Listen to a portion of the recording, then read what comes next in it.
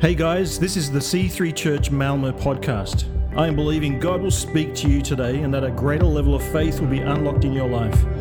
For more information about C3 Church, go to c3malmo.se. God bless.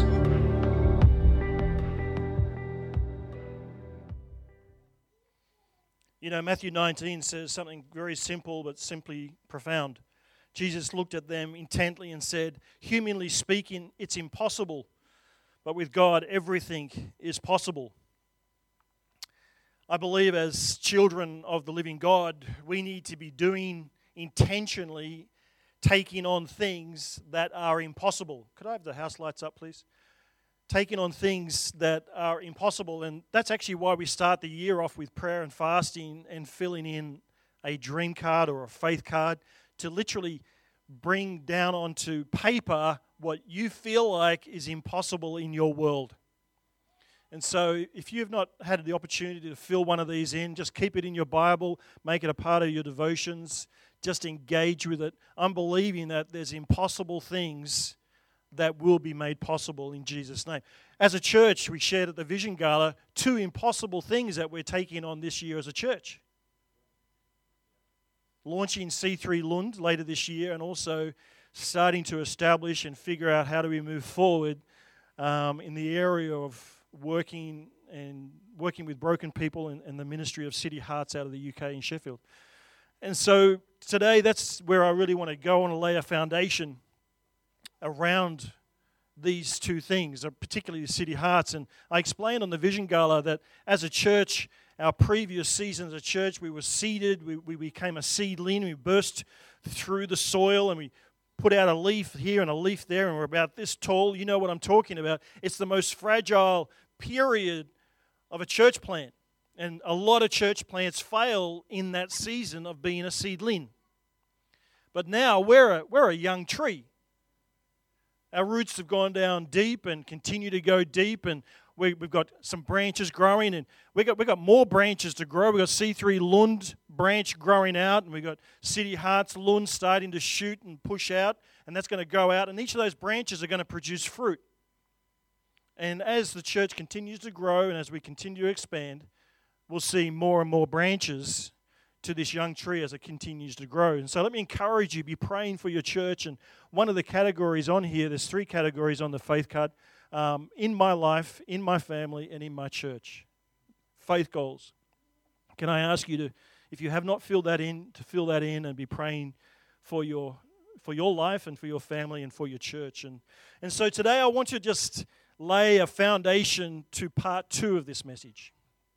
And that will be after Pastor Anna next weekend, the one after that. I'll do part 2 to this message. And so I just want to lay, a foundation around the aspect of healing. The title is Healing on Purpose. And I want us to be,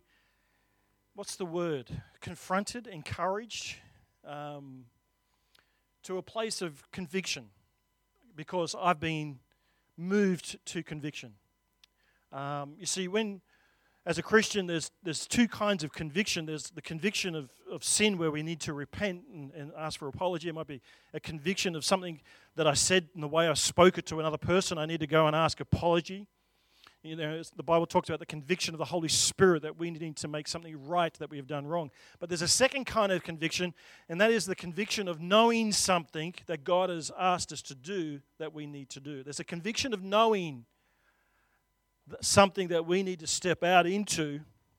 And I've got to tell you, I've had a growing and a deepening conviction around these 2 things that we're doing this year. If I look at a little bit at recent church history, if we look at the modern church, we're living in the postmodern church. If we look at the season or the era before that, maybe when I was a child, to be a disciple of Jesus Christ in those days was quite literally just to learn Scripture. If you could memorize, everything was about memorizing verses of Scripture, and the more that you memorize, the more mature you were as a Christian. Back in those days, nations adhered to Christian values. Back in those days, governments adhered to decisions around Christian values. Christianity was fairly central to our way of life, and life was good, and everybody behaved themselves to a degree. But as we slip into the postmodern world and the decline of society, we see also the decline of emotional health and relationships and morality, the overall well-being inside and outside of the church on decline. And so we have this paradigm of discipleship that is just learning Scripture, not being fully prepared for the need we face today. That learning Scripture is absolutely fundamental and important, but it's incomplete. It's such an important part, but in itself, it's not fully complete in what we need to do today in making disciples of Jesus Christ. Are you tracking with me today? And so it's very easy for us as a church, and I'm talking about in a general sense globally or in the West, to become numb to the challenges in our society. To go, that goes in my too hard box. I'm not sure what to do about that box. That how do we look at what we're facing today? How do we make whole disciples of broken lives? And so this last 2 days, Thursday and Friday, I had the privilege of going to C3 Church in Sheffield. It's a big church there. They've been around for a long time and very effective church. And 15 years ago, they started this ministry called City Hearts. And it was quite simply, they took some broken lives in and just loved them. Today, 15 years later, they have 160 people on paid staff and are nationally recognized as one of the top charities in helping and restoring broken lives. Quite phenomenal. I was privileged to be there with about 50 other people from 12 nations, from Sri Lanka, from Canada, from New Zealand, from Switzerland, from Germany, from the Netherlands, from all over the world, from South Africa, coming for a day-and-a-half conference to work out how can we bring this into our church, into our region, into our cities. I was profoundly impacted by the quality and the effectiveness of that ministry. I was profoundly impacted by the way they did ministry, the way they loved people into wholeness, the way they persevered, the way they had to battle very challenging circumstances. And so I want to just go down that track a little bit today. And next week I'll share more about their journey. And so today we're just laying a bit of a foundation. And hopefully I'm going to see an awakening more in my soul and your soul about having a compassion for our city. That it is far from perfect, it is far from whole. And that there's so many people out there looking for a lifeline, and God is going, you are the lifeline. And so when we look at healing in a general sense, I kind of break it up into 4 categories. And to be really honest, I don't know if there's more or less, but this is what I've come up with. And the first one I want to touch on is the area of the power healing, the miraculous of the instantaneous healing of someone's physical body or emotions or something like that. Where somebody comes forward at a conference or in this service and they say, listen, I've got a really bad back, and we pray and we see that healing instantaneous. And that's really awesome because in Luke 9 verse 1 it says, one day Jesus called together the 12 disciples and gave them power and authority to cast out all the demons and to heal all the diseases. It is something that God calls us to do. And I've got to say the church in general has done a pretty good job with this area of healing. There is a lot of miraculous healing going on in the body of Christ around the world, and people have got okay with it and see it as a fairly normal thing today. But there's other aspects of healing. Number 2 for me is being discipled into healing. Discipleship is always in the context of relationship. It's not a Bible college. It's in the context of meaningful relationship. I call it life on life. And Jesus modeled that with his disciples, where they spent 24/7 together for 3 years. That we take that scripture that we're learning and meditating on a regular basis, and apply it into our lives in the context of relationship, in the context of community. It's so difficult to do that on your own. And so we see in the first one the miraculous healing of prayer and the power of the Holy Spirit, but we also see healing in the context of discipleship. And this is what I know about discipleship. There are some ingredients that you need to have in your character and personality if discipleship is going to function in your life. And that is humility and self-awareness. Humility and self-awareness. I need to be humble enough to have people see me. I need to have the humility to walk with somebody that can speak into my life, that can love me, that can be a positive influence in my life. I need to have that humility to go, Lord, I am incomplete. I need help. I want to grow. I want to be the most effective, fruitful person for you. And I recognize that where I am today, that's probably not going to reach fulfillment. I need humility to say, hey, I want to grow. What's my next step? And I do that in the context of relationship. The second part to the ingredient is self-awareness. I need to be aware, and not everybody is, that I need help. That I need voices in my life, voices of grace, voices of strength, voices of encouragement, voices that spur me on to greater things, that spur me on to shape shift and become more like Jesus. I need to be aware and get rid of the blind spots or the spots that I'm ignoring to recognize that I need help.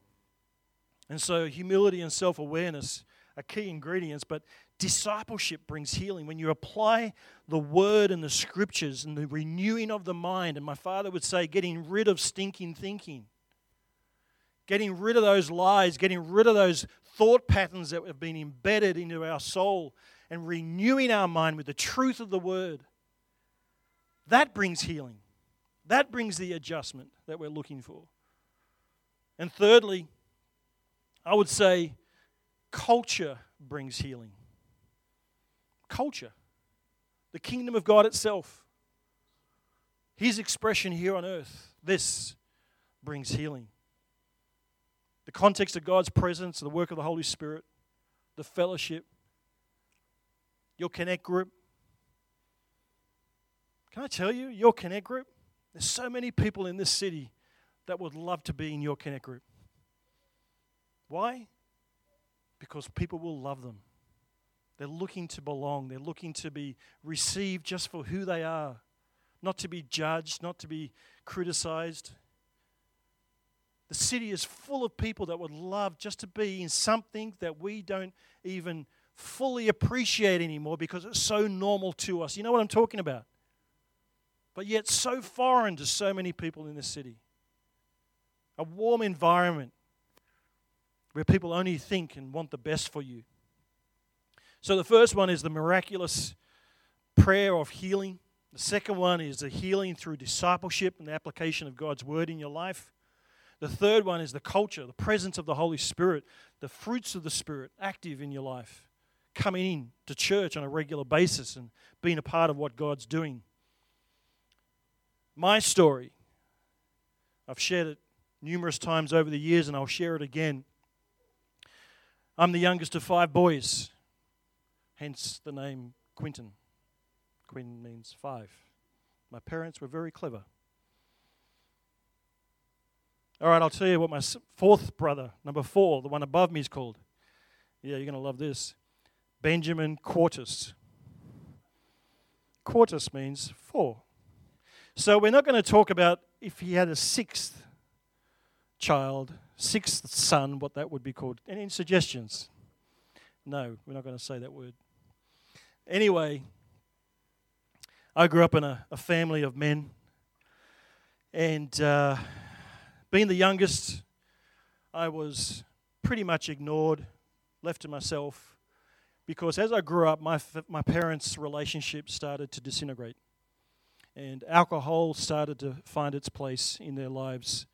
And I remember as a teenager, as a young teenager, 12, 13, 14, coming home literally, and I kid you not, every single night hearing my mother screaming at my father.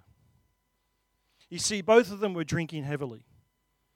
My father did it openly. My mother did it privately. So by the time my father came home from work, she was already halfway there. I'd find cups of whiskey in the cupboard, in the laundry. So this was the context of growing up. Every night, I'd be out in the back room, supposedly doing my homework and watching TV, listening in the distance to the screaming match. Do you know how dysfunction can become normal? You're normal. And so I grew up in an environment where there was a lot of physical violence amongst the brothers, not from the parents to the kids, but amongst the brothers. That home was a place you avoided. Home was a place you only had to be there to meet your physical needs of food and sleep. I would see my brothers absolutely verbally abuse my mother. And we would learn to quickly ignore and keep our distance from our father. So that was the family I grew up in. How was yours?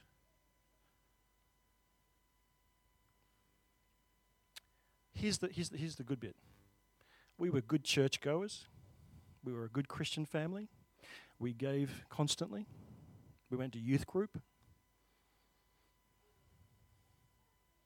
So when I talk about old school church was about just learning the scriptures, but not the discipleship of applying it into your life, that's what I'm talking about. That there was no one there to call my parents into check. They didn't have humility and self-awareness where people could help them and rescue their family. Instead of raising 5 broken young men, raising 5 healthy, strong, capable men. And so one day I came home, and this is where I got the revelation of my life. I came home as a 17-year-old, I think I was 16 and a half, from school. My brother, just above me, number 4, was already home from school. And I came home, the house was empty. I said, "Oh, where's Mum?" And he said, "Oh, she's gone." I went, "Yeah, well, when is she going to be back?" I mean, thinking she's gone shopping. And we did this for 3 times. And I go, "What do you mean she's gone if she hasn't gone shopping?" He goes, "She's left home. Look, half the stuff is taken. She's taken half the stuff." And this is where it all came together for me. This is where the self-awareness kicked in. My first thought when my mother left home and walked away from us was, "I guess I'm cooking dinner tonight."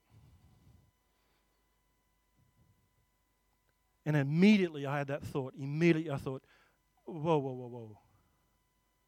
Something's wrong here. Something's wrong with me. I know enough that is not a normal response to have when your mother walks out. You see, I would go around to a friend's house and I'd see him joking and interacting with his father, and I would literally do a double take and step back and go, "What is that?" I would go on school camps for a week, and there'll be young students crying because they're homesick, and I'm going, "What is that? This is awesome." A week away from home.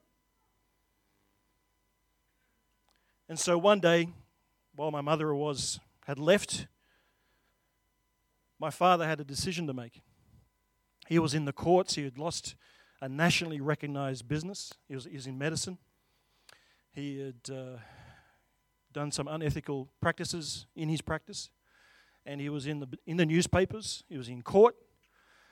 And he was about to lose everything that was him. And he said to me, "Son, I had a choice to make, and that was leave the country with all the money and cash I could take. Option 1. Option 2 was to commit suicide." And he said, "I had the syringe next to my bed and contemplated it for several hours. And number 3 was to get right with God." Thankfully, he chose number 3. And my father, being a type A workaholic personality, a high achiever, when he chooses to do something, he's all in, boots and all. And so there's a missionary cousin of his in a retirement home not far from our house who we hardly knew. He went to him and got discipled every day, because he couldn't work, for about a year to 2 years, for several hours a day. He went to him and he got the truth of the word into his life and brought it into his world. Because of that discipling, he wrote letters to every single person he could think of and apologize for things that he had done, either colleagues, other businesses, his sons, his wife, his own brothers and family. He wrote letters and made phone calls to bring restoration to relationship. I witnessed all of this. I was the youngest. I was the only one at home. I witnessed for the first time the power of God working in somebody's life. Been to church all my life, never seen it. But this time it was up close and personal, very personal. I knew there was a God, and I was a lost young man.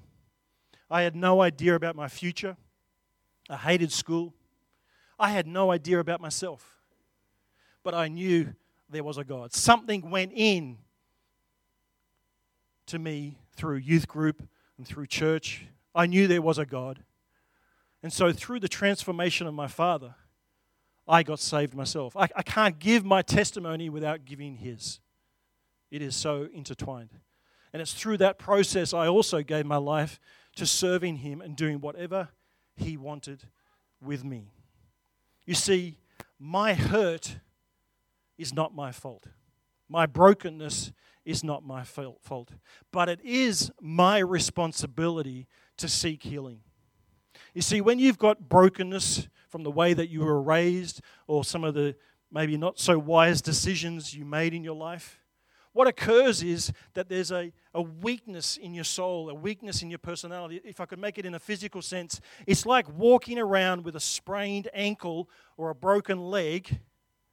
It tends to be visible to other people, but you're so used to it and walking like this and so used to not being able to run or skip or dance. Everybody else can do that, but I can't because I've got this wound in my soul that needs to be healed. Are you with me today? So it's not my fault that I was broken, but it is my responsibility to be healed. God's intention is always to bring wholeness and healing. That's what he does best. That's the key thing on his agenda. And I don't think we ever grow out of that process. I think our issues are always there, but hopefully to a lesser and lesser degree as we grow in him and rely on him. And so, that's the first three things. The first one is the miraculous prayer of healing through the power of the Holy Spirit. The second one is the discipling through to healing. The third one is the culture, kingdom culture, brings healing. Fourthly, I find incredibly challenging. The fourth one I feel like is something that right now is beyond me. If you remember at the Vision Gala, I talked about how God has given us different words for different seasons of the church. And that these words are words that we will grow into. We aren't fully mature in these words yet. And those three words for this season is he wants us to function in his power, know his presence, and see his prosperity on this church. Power, presence, prosperity. Prosperity is growth and fruitfulness. To see fruit. The area of power, I think, is this what we're talking about today. To take authority, like it says in the first scripture I read, that he has given us power and authority to bring healing in people's lives through the miraculous prayer, through discipling, through culture. But God takes it to a whole new level in this fourth point that I find personally so much more challenging.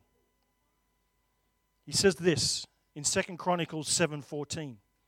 Then, if my people who are called by my name will humble themselves and pray and seek my face and turn from their wicked ways, I will hear from heaven and will forgive their sins and restore or heal their land. too hard basket. Let's just stick with the first three. Heal, restore, recover, make whole, prosper their land.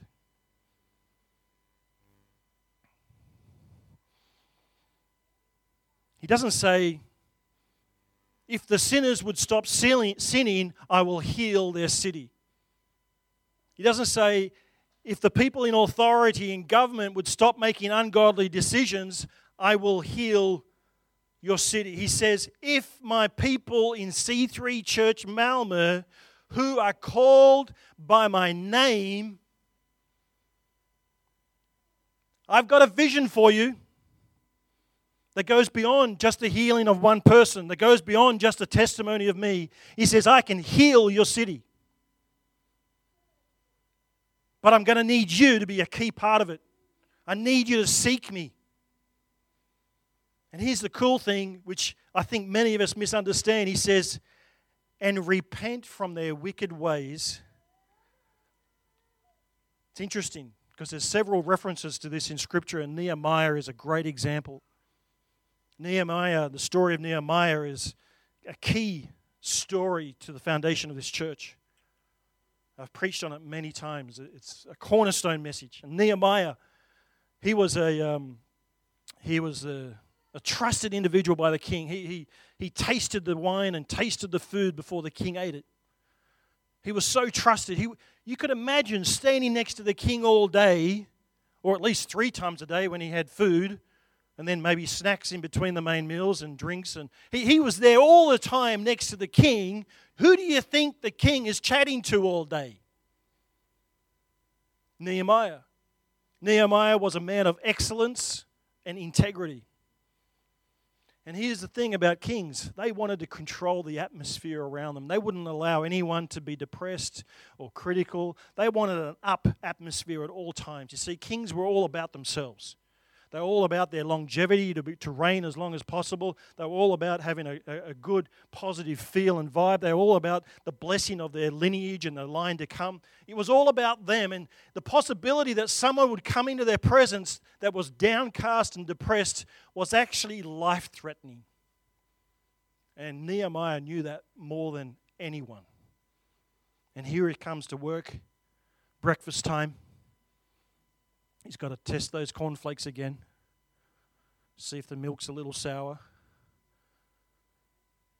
And the king sees straight away that he's carrying something. That he's not just sad, but that he's got the weight of the world on his shoulders. And the king said, Nehemiah, what's wrong? And Nehemiah knew this was a kind of a make or break situation. How do I answer this? And he answered him honestly. He took the risk and he said, you know what? My country, my nation's not in great shape. Jerusalem is destroyed, the walls are crumbled, and the enemies are just coming and going as they like. What was the glory of God is now the shame of the world.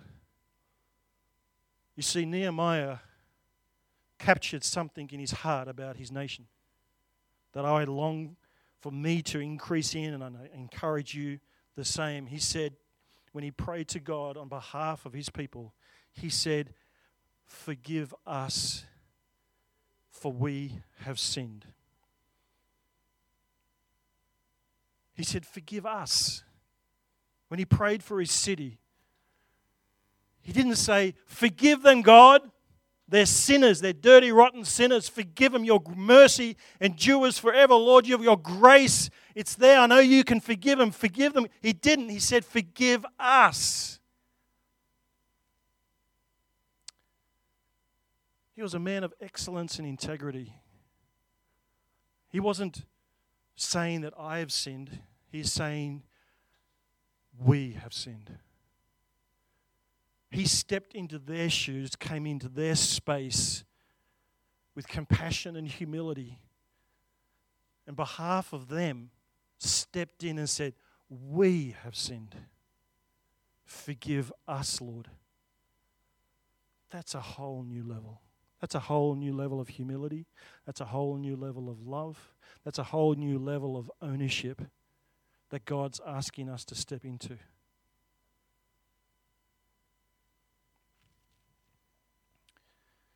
If my people in Malmö, not someone else, if my people who are called by my name would humble themselves and pray, seek my face, turn from their wicked ways, then I will hear from heaven and I will forgive their sin and heal their land. You see, wherever God goes, wherever his churches are established and planted and flourish, his glory is revealed. Every time a church fails, shrinks, becomes ineffective, or completely dies, his glory shrinks. Whenever a church becomes a cafe or a restaurant, his glory shrinks. So you might ask, why are we planting in Lund? Because we have an enemy that is destroying churches in our nation. And we need to establish God's glory all over Skåne, from Lund to Helsingborg to Trelleborg to central Malmö, and then we begin again further. God's given us a mission to bring healing to our cities. And the way we do that is through the miraculous prayer of healing. It is through the discipling, and it is through the culture of the kingdom of God being revealed through local churches. Right now, I want you to watch a video from a testimony from a young lady that has gone through the program at City Hearts, who is now on staff at City Hearts. Let this touch your heart.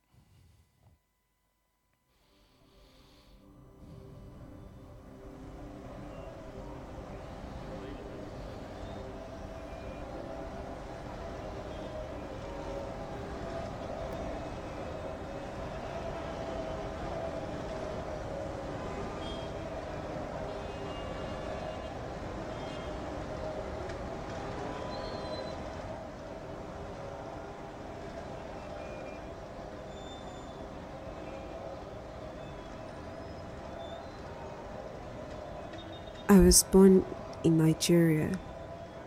Growing up, I was starved, beaten and abused. My life was regularly threatened. I ran away in fear of my life. It was there I met a lady who took me in and looked after me. She said she would help me and would take me to the UK for training. I was taken to the north of England. I was forced to sleep with men who regularly came to the house. She told me this was now my life. On many occasions, I became pregnant. When I did, my auntie would give me strong medicines along with a lot of alcohol and use a metal hanger to remove the fetus. At the age of 21, I escaped, but got into a relationship with a man who was controlling and abusive. I became pregnant. I would spend days in the house with my 2 young children, freezing and with no money for food. I felt I had no choice but to secretly sleep with men to get enough money to eat. Eventually, we were thrown out of the house after the man realized what I was doing. It was then I was referred to City Hearts as a victim of human trafficking. I was in a dark place, being part of a deal with something, always having to be given in return. With the help of City Hearts and counseling, I have gone from survival and just getting through each day to living. I'm living my life and I'm full of hope. I don't know what the future holds, but I'm hopeful. My daughter said to me this morning, "Mommy, you're a superwoman." And I was able to reply, "Yes, I am." Matthew 25. For I was hungry and you fed me. I was thirsty and you gave me a drink. I was a stranger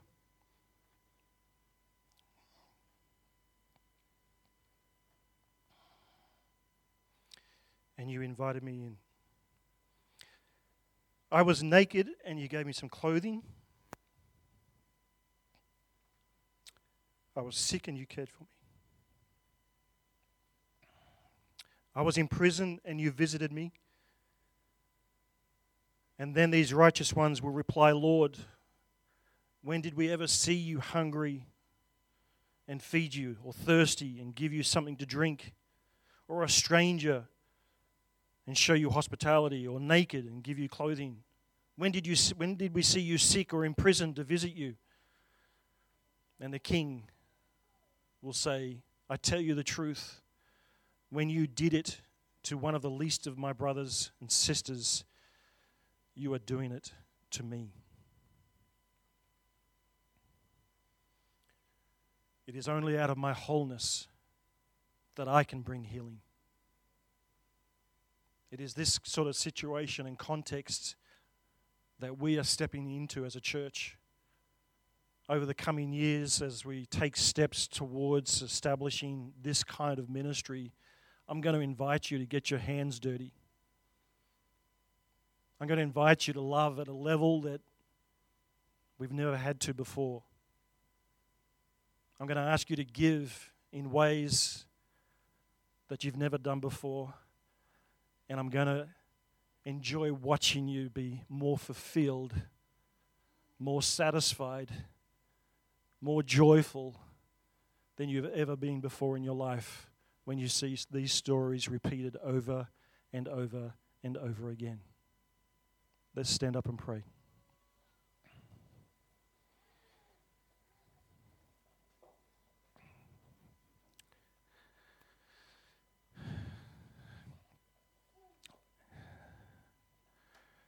Lord Jesus, I just ask that you would come with your Holy Spirit and speak to our hearts.